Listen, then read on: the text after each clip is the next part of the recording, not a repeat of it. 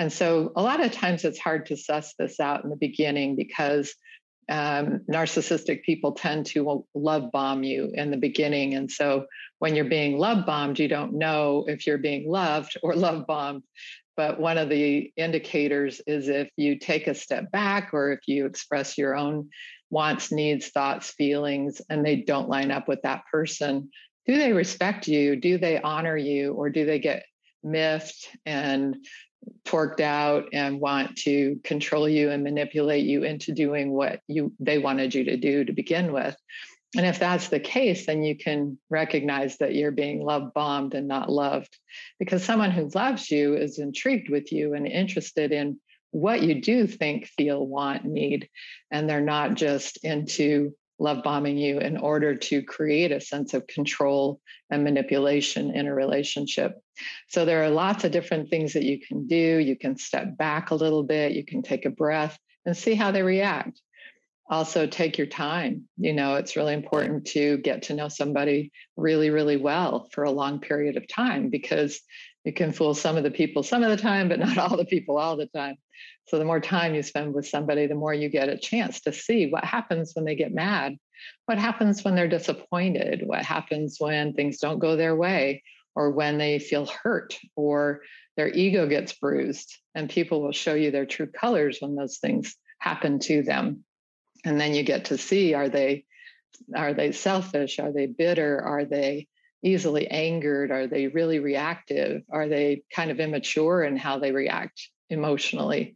Or are they mature, and are they able to sort of forgive and move on? Are they capable of being hurt and not acting out and lashing out in anger? All those kinds of things really matter when it comes to relationships.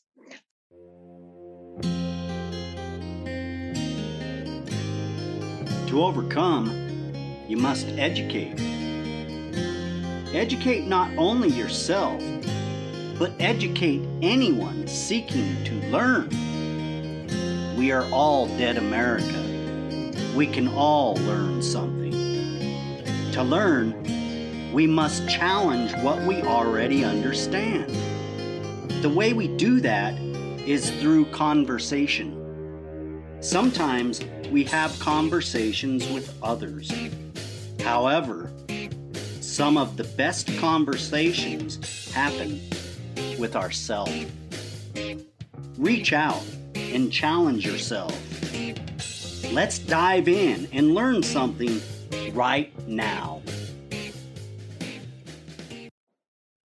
Today we're speaking with Shannon Petrovich.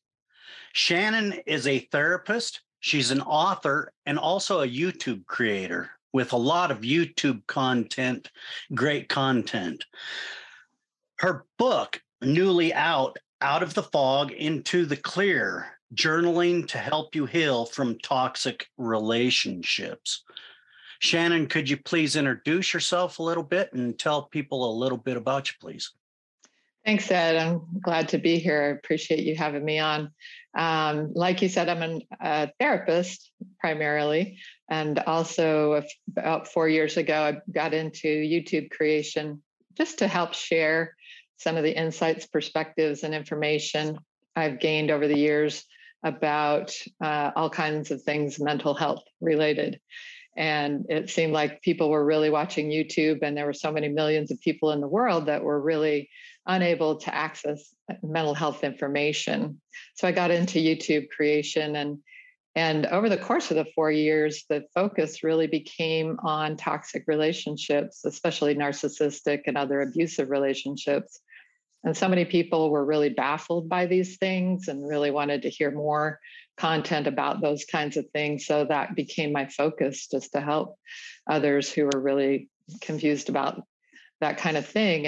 And then over the next couple of years, it seemed like I didn't have enough time to really do it justice. And that's what spurred me to create the book. Just published it in May. Yeah, it's good content. I enjoy what you've been doing there. We need a lot more information out about topics like this. In our world today, it seems like we're filled with that narcissistic mentality. It's fed deeply by our social media and how we interact with each other anymore. There's really a lot of this uh, false living on Hmm. YouTube and Facebook and all of these. We put out a false front on these things because we never show the real meaning behind life, which is the dreaded, oh my, we're here. So what got you into creating the content besides the need for the content? Is this something that you've been doing all your life, like a need for, I know I have a hunger for just knowing who people are. I like to study people. It's just a urge that I have. Is that what this is about for you? Yeah, that's really well put, Ed. I think that as I was growing up, I wanted to be a doctor or a veterinarian, but then in my young adulthood, I really had a craving like you to understand what makes people tick and what makes people healthy in relationships and also really unhealthy in relationships, and how we can do better in our relationships and how we can spot those ones that are just meaning to do us harm in relationships. So those have been fascinations for me. I worked in the domestic violence area in my early career, and was baffled by how oftentimes a woman would come out, and it was primarily women we were working with, would come out of an abusive relationship and then not see the abuser she was going into a new relationship with. And I was really wanting to help people to understand better about why we choose how we choose, and to develop healthier creepometers is what I call them, so that we can, men and women go into really toxic relationships. And how do we end up back in a relationship that seemed so different than the last one and ended up being way too similar? So that's been a fascination of mine as well. And I think as I've figured that out over the years, I've really wanted to share it with more people than just 1 hour, one person at a time. And hence the advent of going on to YouTube. And then, like I said, just really needing to deepen that. So writing the book to help people actually deal with and actually heal from. Because in a 10-minute video, you can really gain some insights, and you can sure feel like, oh man, I'm not alone. There are definitely other people, tens of thousands of people who have clicked on this one video. So I must not be alone. And that's a wonderful thing. But then how do you actually deal with and heal from those relationships and not keep falling into similar ones after that? Yeah, I think with the advent of the computer age and the internet, I think people are connecting more and finding those dots that need to connect in order to heal these negative relationships, the bonds that we've created out of generational curses, generational bonds, and not knowing really how to navigate through all of it. And Yeah. it's easier to get mad and just say, I'm not dealing with it, or, deal with it in negative ways. Let's start here. A toxic relationship. What is a toxic relationship? And how do you know if it is a toxic relationship or not? That's a great place to start, Ed. Thanks. I believe that one of the most important things to recognize is that most people are kind of wired more towards being empathic, compassionate, interested in other people, wanting to help other people, wanting to be there for other people, and wanting to be in relationship. Or they're wired to be fairly self-centered and superficial and all about what they can get from a relationship and not about what they can give. And so a lot of times it's hard to suss this out in the beginning because narcissistic people tend to love bomb you in the beginning. And so when you're being love bombed, you don't know if you're being loved or love bombed. But one of the indicators is if you take a step back or if you express your own wants, needs, thoughts, feelings, and they don't line up with that person.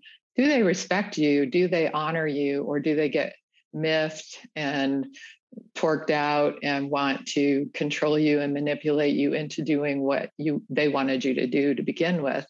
And if that's the case, then you can recognize that you're being love bombed and not loved, because someone who loves you is intrigued with you and interested in what you do think, feel, want, need. And they're not just into love bombing you in order to create a sense of control and manipulation in a relationship. So there are lots of different things that you can do. You can step back a little bit, you can take a breath and see how they react. Also, take your time. It's really important to get to know somebody really, really well for a long period of time, because you can fool some of the people some of the time, but not all the people all the time.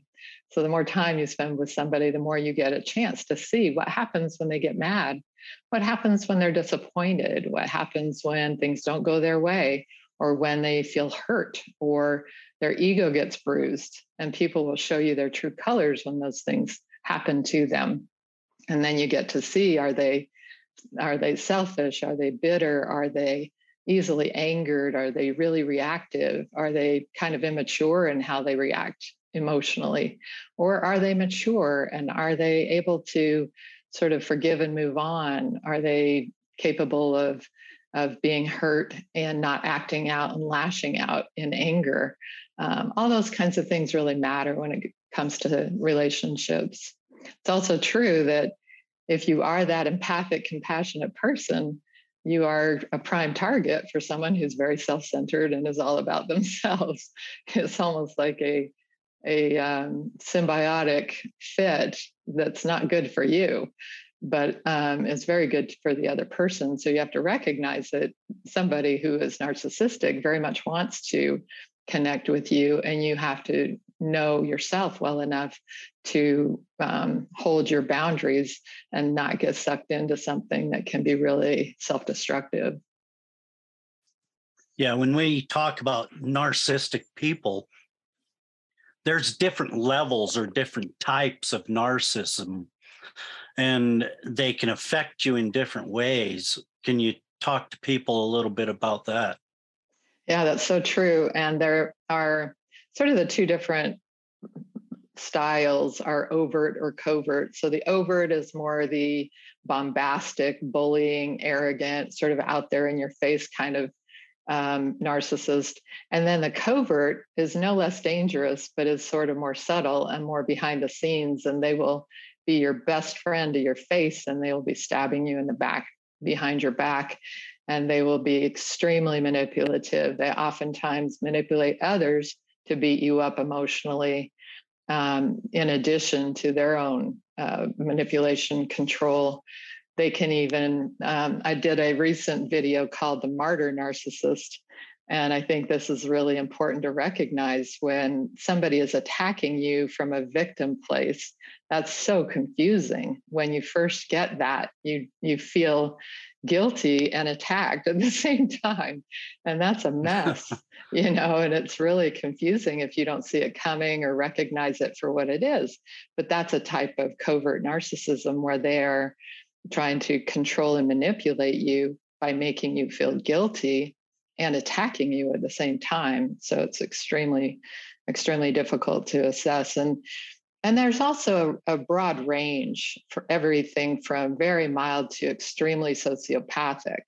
And so in the milder range, some people may actually have a little bit of insight and maybe some willingness to hear your boundaries and respect boundaries and maybe even grow in relationship.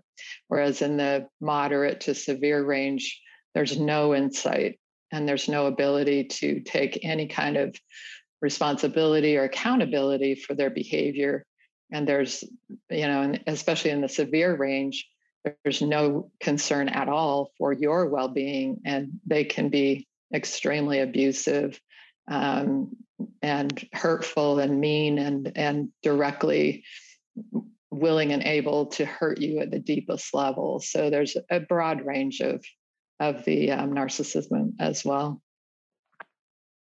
So with your work, there's different types of relationships also. You have work relationships, you have family relationships, you have public relationships where you have to deal with public officials at the post office, the DMV. All of these are relationships. Mm-hmm. And we find different levels of narcissistic types in all of those areas of our life.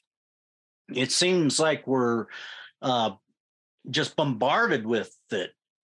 And yet there are those empathists still that really take the time to care and understand and try to teach the value. Is there any hope for a narcissistic person? Can they change their values, their ways? And if so, how is that possible to do that? Yeah, I think that's a really great question too. We need to recognize that they come in all shapes and sizes and like I said, severities, but also, for a lot of people, one of the videos that's been getting tons of airtime recently is when your son or daughter is a narcissist. And so there are a lot of, older adults who have narcissistic sons and daughters who are really difficult, can be verbally or even physically abusive, and then hold the grandchildren kind of hostage and not allow you to see that your grandkids if you're not toeing the line and doing what they want you to do and under their control and manipulation. So that's a really toxic relationship that's very baffling for a lot of people. Also, parents, for a young adult to have a parent who's a narcissist is really painful because you've grown up without that unconditional love. You've grown up with love that was based on whether you were adoring them at the time or whether you were bringing them accolades at the time or whether you were looking like a failure, which is not acceptable for that perfectionistic, narcissistic parent who only wants you around if you're bringing them adoration. So there are a lot of different types of relationships, like you said, and even workplace. But in the milder to sometimes mild, moderate degree, yes, some people can change. And the way to assess that is by creating and holding boundaries with a person. And that, a lot of people will say immediately, boundaries don't work. Well, that's not true. Boundaries do work. And they work either by creating a sense of how I exist in this relationship. So if I am struggling with somebody, then I will set that boundary. Like if you are speaking to me that way on the phone, I'm going to hang up and we can try again later when you've calmed down. Or I'm going to leave now because I don't want to be treated this way, but we can talk about it again later. So that's a boundary and sort of a timeout. I call it a grown-up timeout. So you're giving them a timeout by your removing your attention from them. And I've seen lots and lots of people who have had that kind of relationship. They've set boundaries and the other person has actually learned to respect their boundaries. Doesn't happen immediately. Maybe it happens the second or third time out, but they start to understand, oh, I can't treat that person that way anymore because they just won't let me. And they remove themselves and then I don't get what I want anyway. So I might as well stop this. So sometimes that does work.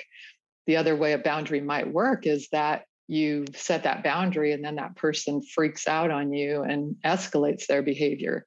So the boundary worked because it gave you the information that this person is not going to ever respect your boundaries. And you've got to save yourself and get out because they are not capable of change and they are not capable or interested in you or your boundaries or your personhood.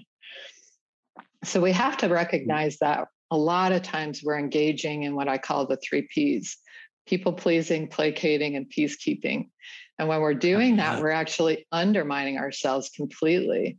So we're putting ourselves out there constantly to serve that person, to blow up and puff up that ego, that empty shell. And the more we do that, the more we're undermining our own truths. And when we don't hold on to our own truths, then they have no potential to grow. And there's no potential for that relationship to either sink or swim.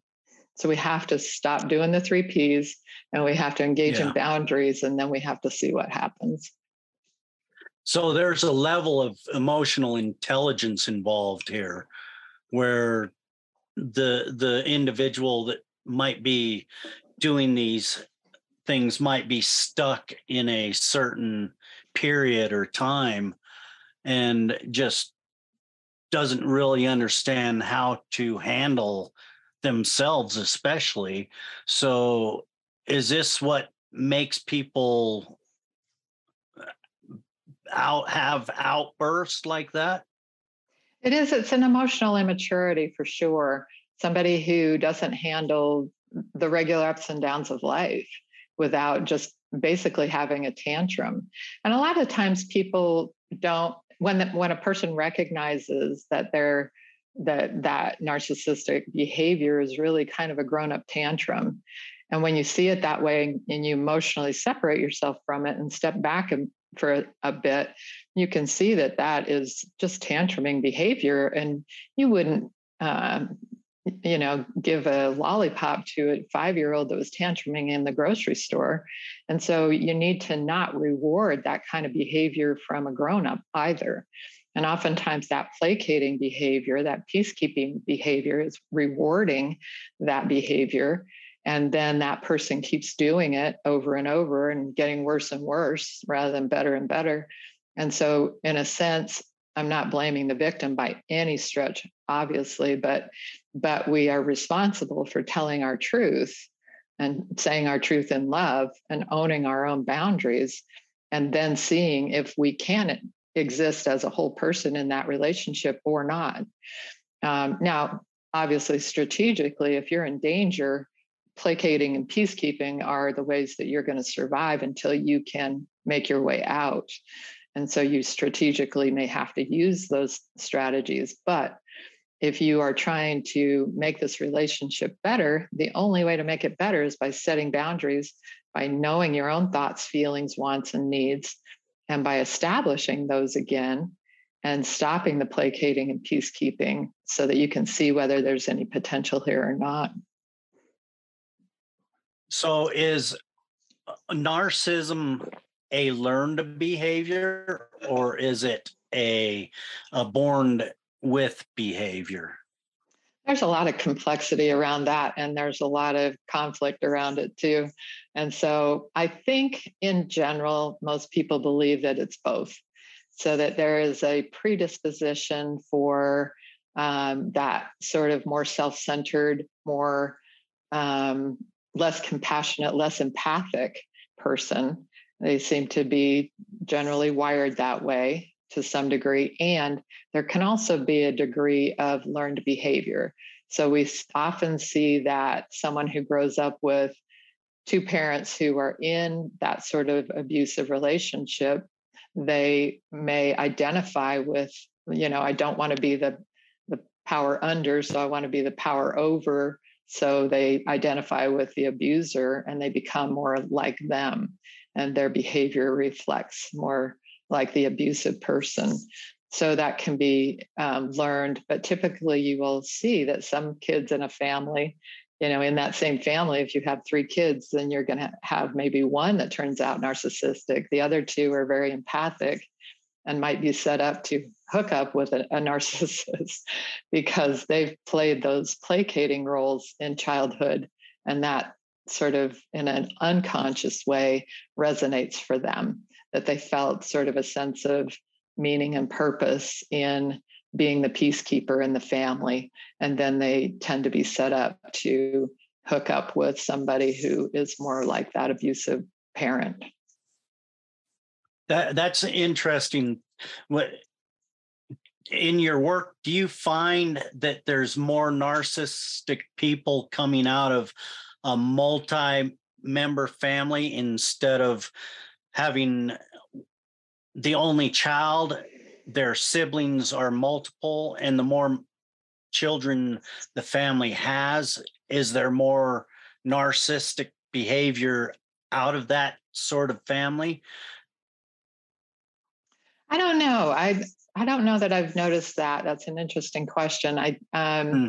I think that when there are usually different roles that different kids will play in a family, and we talk about dysfunctional families, and that's kind of too much of a buzzword. But the way we can actually conceive of that differently is to say that a family where the focus was not just on raising kids, but a family where the focus might have been on abusive behavior or addiction or conflict or rage, or where there was any kind of focus on other than raising kids and loving on the kids and helping them become good adults.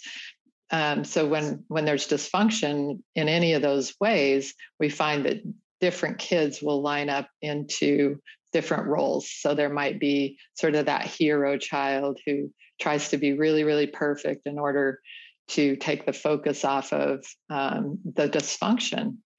And then there's usually the lost child who thinks subconsciously again that if I fade into the woodwork, I'm safe. And then there might be the sort of the scapegoat or the clown who thinks, well, if I entertain everybody and keep everybody guessing and kind of entertained with my wildness, then that creates distraction from all this conflict and rage. So kids do tend to line up in one of those roles. And the more dysfunctional and chaotic the family, the more rigid those roles can be. Because sometimes you'll see that those are fluid, where when one kid, grows up and leaves the household, then another kid will step into a scapegoat role or into a hero role. So those can be fluid, or they can be very rigid. That's very interesting. So, what is the meaning behind your book, and why did you make it about journaling? Well, I think that first of all, the meaning behind it, I really relate to the fog of a narcissist or an abusive relationship. That when you get lost in that, it's extremely hard to see your way out and to see your way clear.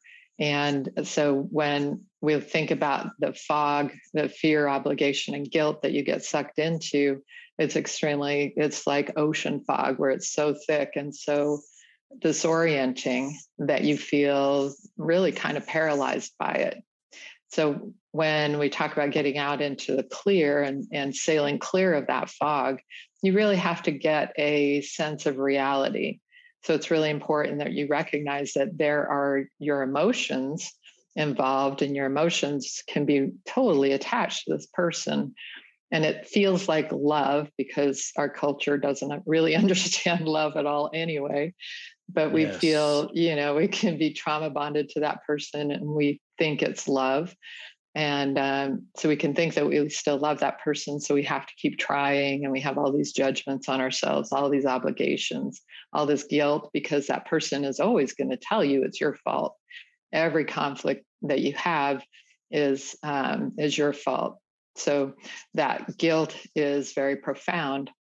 And then when you think about that ocean fog, you have to look at those facts. This person hurt me. This person devalues me. They make me feel good just to trash me again. They have separated me from and isolated me from my people, so that I don't have a good sense of what's what and where my reality is. So all of those things are the facts. So my emotions might still be really sucked into this person. But if I can line up the facts, then that's kind of like the green lines on a radar screen, where you can say, okay, there's the channel. I need to trust these facts and get out and get past and get clear of this fog. And then I can rebuild my sense of self, rebuild my sense of connectedness, and rebuild my life. So those are the really important parts of working through that. And journaling, I packed it with all these journaling prompts, but some people don't like to journal. And so you can use that to just think through those questions. and think through how that has worked in your own life, and think through, how to get clear by working through those things. Or you can journal it out, because that's a really powerful tool, where if you write out all those facts, then they can't kind of escape you again. We tend to fall back into denial and fall back into thinking we can change that person, or we can somehow do things differently so that they don't blow up again or whatever. When you line up those facts and you write them out, then you're not as likely to fall into those old stories again. Yeah, I like the journaling prompt aspect of that. Right now, my wife and I were working through a book, Drive Your Own Darn Bus by Julia Christina. I love that. It's fabulous. I love it. It really gets to the point, and it makes you journal through it. So it's kind of like a workbook along with informational dialogue book, and it's a great way to learn and actually to go back and see how you've progressed since you journaled that little bit of information. So I really enjoy that. What type of people should be getting this book? I wrote it to be very broad. And even though there are some parts of it that are more focused on a partner relationship, it really is for anybody who has struggled with toxic relationships, whether you grew up with parents who were that way, even a sibling, a work colleague, a partner, like we've said, or you have an adult child that is like this, because it helps you to separate out the wise mind from the emotional mind that's still attached and still feels guilty and still feels hooked in. And that's a really crucial piece. We also have to start by looking at the toxic relationship you have within yourself, because if you're still torturing yourself with, I'm so stupid, how did I let this happen? Why can't I get this right? That is 40,000 times a day, you giving yourself these negative, devaluing, self-condemning messages, and you can't get clear of another relationship until you start to become your own best friend, start to support yourself, encourage yourself, and move yourself forward, instead of deriding yourself and degrading yourself every time you have a frustration or a hard time, or you make a mistake. If you make a mistake, if your friend made a mistake, you would say, oh, you got this. It's okay. We'll work it through, blah, blah, blah. But if you say to yourself, oh, you're such an idiot, and it gets a lot more toxic than that for most people inside their own heads. And when you hear that and recognize that how much you're discouraging yourself throughout every day, that's the place to start. And that's where I start in my book. The first bunch of journal prompts are all about how you talk to yourself inside your own mind, and how to get free of that internal critic. Yeah, that's huge. It really can keep us imprisoned. So if we are stuck, sometimes it's very hard to reach out for help. And identifying what's going on in our life is very difficult. What's the best way for people to actually reach out when they feel stuck, or even more so if they're in a toxic relationship and they're bound to this relationship in a toxic way and they can't escape? How can they find help? What's the best avenue of approach to break away from that, to find and seek help? There are a lot of resources out there in terms of hotlines and warm lines and domestic violence information and shelters and different things like that. So Google is always a good place to start if you have that ability.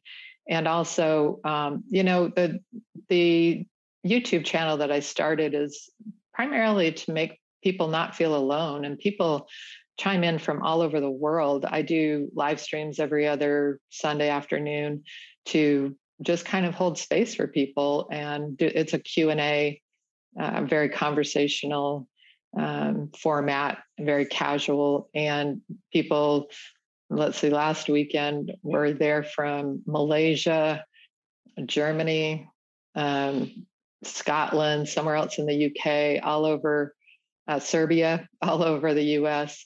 And so they're coming in from all over the world. And my mission really is so that people won't feel alone. Because I think we can find our way through a lot of things if we don't feel alone, because that's when despair sets in, and that's when we feel hopeless and helpless. And that hopeless and helpless feeling is what sinks our ship. We have to recognize that there are always other people out there, whether it's just on a YouTube channel or by walking through it with a therapist, if you have the ability to get one. But also many times people have been isolated from their friends and family in the process of this toxic relationship unfolding. And we often are ashamed to go back to them and say, hey, I made a mistake and I really want to reconnect. But those people are there for you, and you have to reach back out and see if they're not there for you, because those are your people. And even though you've been separated off, they're usually very warm and welcoming, and they're thrilled to have you back. So always start where you left off and see if you can't build from there. And sometimes in the rebuilding of your life after you've gotten free, you need to start fresh, because sometimes you do lose your people. Sometimes that person has manipulated all your friends and family away from you.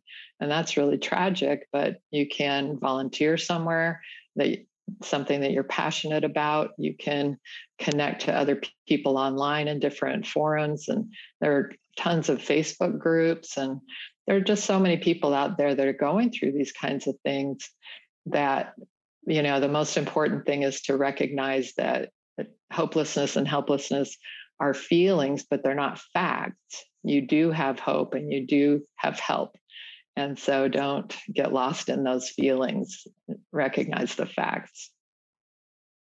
Yeah, I think that's huge, because when you're stuck, you feel like there is nothing there's nothing better than what you already have. And I find it odd that our brain tells us that, but you're never going to be in the same relationship, but you might find yourself in a better relationship. Right. So it's a gamble always, but being stuck is never the answer. I just don't see anyone being stuck a good outcome on that. Right. So your book, it was written for helping the masses come out of this, fog. Do you have any other books on the shelf waiting to be published? This one was a lot of work already, so I'm not not looking to get back into writing right away, although I didn't think I would do this one. So you just never know where, the spirit will lead you and where you feel inspired to do something. And when it kind of hit me that I wanted to do it, it was sort of an internal drive that just spurred me all the way through to the finish line, and then self-publishing, which is a really fun process anyway. So no, I want to keep the YouTube stuff alive, and I want to do more podcasting, because I'm meeting amazing hosts from all over the world and able to connect with people from all over the world in that way. And that's really exciting for me. I'm just having a blast doing that. Yeah, you do it well. You present and broadcast very well. You are a natural podcaster. You should really think about starting your own podcast. I always like to boast that, push the podcast.